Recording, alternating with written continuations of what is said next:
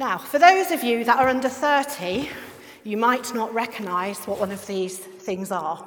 It's a road atlas, okay? So my dad's mantra when we went on holiday was, don't leave home without a map. And indeed, he used to spend hours and hours poring over the map before we left. Often, we left about an hour late because he was poring over the map so much to find out the quickest route to get there.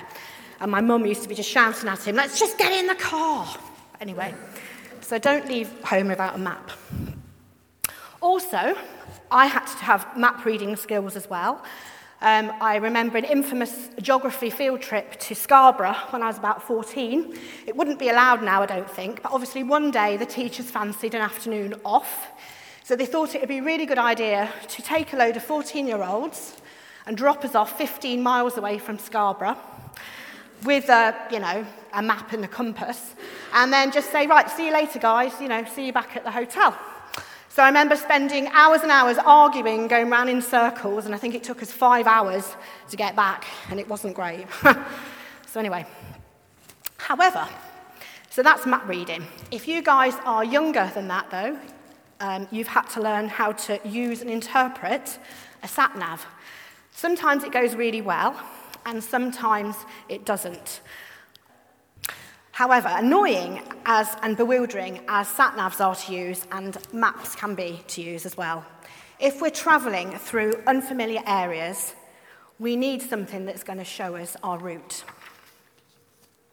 And it's the same for rock climbers too. I've got a picture of a rock climber here. Somerset, Cheddar Gorge is very popular for rock climbers, and often we've been there, and I'm never going to be one because it terrifies me. But I'm very interested to see them hanging off the rocks. And I'm reading a book at the moment, and it basically says, if you're standing at the bottom of the gorge, I'm reading a murder mystery set in Cheddar Gorge. If you're standing at the bottom of the gorge and you're looking up and you're trying to work out how you're going to trace your route through, the best way is if you've got somebody going in front of you to guide you and to show you the way. And so it is with the book of Psalms. The book of Psalms takes us through unfamiliar and very confusing territory, and it shows us the way through.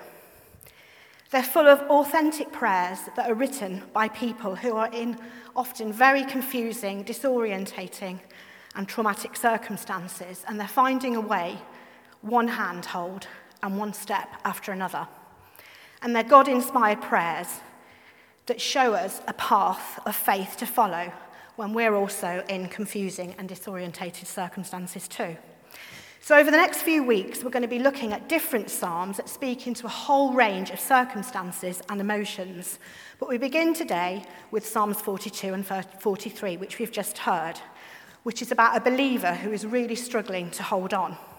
This might be your experience this morning. You may well have come here today and, at times over the past few months, you may well have felt like giving up. Or it might be far away, you might be absolutely fine. But in my experience as a Christian, as we go through the journey, feeling like we don't really want to hold on, comes quite regularly. And so it's really important for you and me that we learn this pathway of prayer. So the two Psalms are listed in the Bible separately, but 43 isn't titled, and so we think that they kind of go together really well. So, two things to look at this morning. The first thing is, in these Psalms, they teach us how to pray with two hands. We think about the rock climber there. He's using his right hand and his left hand to get where he needs to get. And we see a similar thing in this psalm. We see the psalmist taking hold of God with one hand and hanging on to him and moving from one thing to the next. We see him with his hand of honest, open prayer directed to God with one hand, and the left hand, he's telling himself truths to encourage himself about God. So prayer to God with the right hand and speaking to himself with the left. In 42 verses 1 to 4, he speaks an honest and open prayer to God. And then in verse 5, he then speaks to himself. He says, "Why are you downcast, O my soul? Why so disturbed? Put your hope in God, for I will yet praise him, my Saviour and my God." So he turns from speaking to God to speaking to himself. But he doesn't stop there. He then again speaks honestly to God in prayer in verses 6 to 10. And verse 11, he then is speaking those names and words to himself. And then we go a bit further on to Psalm 43 and look at the very beginning of it. He speaks back to God again, before then closing by speaking to himself those same words about God. So he's moving through right and left, back and forth, one hand to the other. When you and I pray, we probably tend to pray with either one hand or the other. We either pray to God, pouring everything out in our times of stress and just giving it all to him, or we just don't really speak to him, and we speak to ourselves, kind of telling ourselves, we're Christians, we shouldn't feel like this, we should feel joyful, we should remember the promises of God. And this is not great, we're not going to move very far with it. We can become fixed on telling ourselves that we should trust God because he is trustworthy. But this can actually turn into self-accusation. And we feel like we shouldn't feel like this. So the psalm tells us to pray with two hands. A climber that uses his two hands gets much quicker up the rock, and it helps him to make an upward progress. So the second point is that as well as praying with two hands, we also need to pray honestly and authentically to God to help us progress further. So he makes upward progress through honest prayer. So as we look at the very end of Psalm 43, we see that the writer is much more bold and confident in his prayer. But he's only been able to get to this position because he's been really real, honest, and authentic when he's been speaking to God. He's been real about his situation, how he feels, and actually he's been quite blunt. So he starts in verses 42, 1 to 4, by speaking his longing to go and meet with God's people in the temple in Jerusalem. And at the very beginning of 42 is a really famous passage. As the deer pants for streams of water, so my soul pants for you, my God. My soul thirsts for God, the living God. When can one go and meet with God? So he longs to meet with God with an almost physical thirst. He's longing to go and worship him in the temple of Jerusalem. Now this psalm, I don't know if you know, is written by one of the sons of Korah. And basically their jobs were a bit of a mixture of being a bouncer and a worship leader at the temple. So they guarded the temple, but they were also some of the musicians that sort of brought people to worship God. And he's remembering back to that time. So in verse 4, when he was joining in with God's people in praising God together, but now he's somewhere far away. And more than that, he's surrounded by those who are mocking him, who are taking the mickey out and saying, like, where is your God? Not only where he's been meeting God seems physically far away, but it also seems to him that God's not listening to his prayers. And our time, I'm sure, over the past year or so, when we've been really struggling because we've been not gathering together to worship God in our church buildings, I think that gives us a sense of what this psalm's talking about. Now, just to be clear, our church buildings are not really like the temple. The temple was the place that God promised the people that he would live there. And that's where they went to hear him and to pray to him. But for us, God's equally close to us, whether we're inside or outside of the building. And yet, I'm sure that I'm not the only one that, over this past year that's really felt a longing to gather together with each other to praise God and meet God together. And it's been so wonderful this morning, gathering together and singing and praising God, just to hear your voices and my voice together, even with masks on. It's been wonderful to celebrate how God is. So this psalm teaches us to voice that longing to God, and then to speak to ourselves and to put our hope in God. That the end of our story will not be one of isolation, but it's going to be one of praise.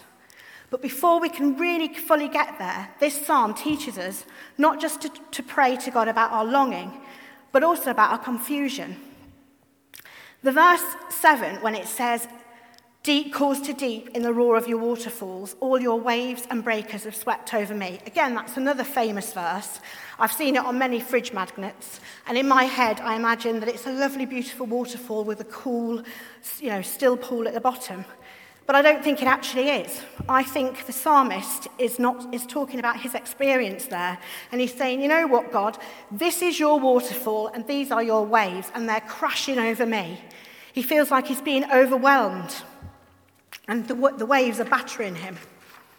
This is your waterfall. He's being really honest. He doesn't try and separate his experience from God. In some sense, these waves are God's waterfall. And in the very next verse, he speaks of God's love, a love that seems to be expressed, and the fact that he's able to cry out to God even in the midst of all this. And yet that love makes his experience all the more confusing. Why have you forgotten me, he says in verses 42, verse 9. And he doesn't hear a voice back to give him an explanation. And yet it's through him speaking of his confusion before the face of God that he's able to then begin to pray and cry out with boldness. And you get a sense of that in Psalm 43. In verse 3, he says with boldness, "Send me your light and your faithful care. Let them lead me, let them bring me to your holy mountain, to the place where you dwell. And then I will go to the altar of God. O God, my joy of my delight, I will praise you with the lyre, O God, my God." So I think he's imagining there that the Lord's going to be sending out him a rescue party, leading him by his light up the mountain to gather with his people in worship, where he'll be able to sing his praises to God once again. So for him, like us, only through speaking to God about our longing and our confusion do we discover the boldness that begins to help us to imagine that future joy. That future joy that he looked forward to, praising God, was just a faint shadow of what we look forward to. For us, regathering today properly in this building is just a faint shadow of the hope that we've got in heaven when we gather together with people from every tribe and tongue. But that upward journey to a place of confidence and anticipation of the future and crying out to God for that future comes only through this two-handed, honest prayer. So as I finish, some people here this morning think, well, that's okay for you to say, but you don't know my darkness or my desperation and what I've been going through and the path that I've come to from this place this morning. Well, that's right, I don't know your specific situation and all that's going on for you at the moment. And I've not experienced some of the darkness that people may be in. But I have to say, over the past 2 years, I've gone through my own stuff, my own anxiety, and the situation that's been going on. But this psalm helps point us to the one who has experienced it. It points us to the one that night before he died said, "My soul is overwhelmed with sorrow." He was mocked and taunted with questions by his opponents. He was crucified out on a rubbish tip outside the city. And he cried out in agony to a God and heard no audible voice to answer back. And yet, it points us to the one who held on to God, even through all of that. And he is the one who wants to draw near to you and to me this morning. The one that actually his prayers did not go finally unanswered. In his resurrection, he receives the answers to those prayers. His resurrection, God vindicated him. The Lord overturned his enemies and silenced their accusations and mockery. And more than that, Jesus was exalted to his Father's presence, to a place of unending joy. And he completed the path of faith that this psalm traces out. Now this morning, after the service, if you're feeling a bit rubbish at the moment or you want prayer for anything, we're going to have a little prayer team to do some prayer ministry. So Clive will explain a little bit later how that's going to work. But as we finish, we just need to remember that in him our hope is secure because he completed this path for us and because he comes to me and you this morning wherever we are on that cliff face, whether we're struggling to hold on by our fingernails. He wants to come to us to guide us and to lead us on this path of faith, one handhold at a time, right and left, slowly upwards. So let's pray together. Lord Jesus, we thank you that you know the depths of darkness, and yet you persevered in faith along this path. And so we ask that you draw near to us and move our hands in faith to cry out to you, Father, and to hold on to your goodness. Help us to follow in that path that you have gone before us. Amen.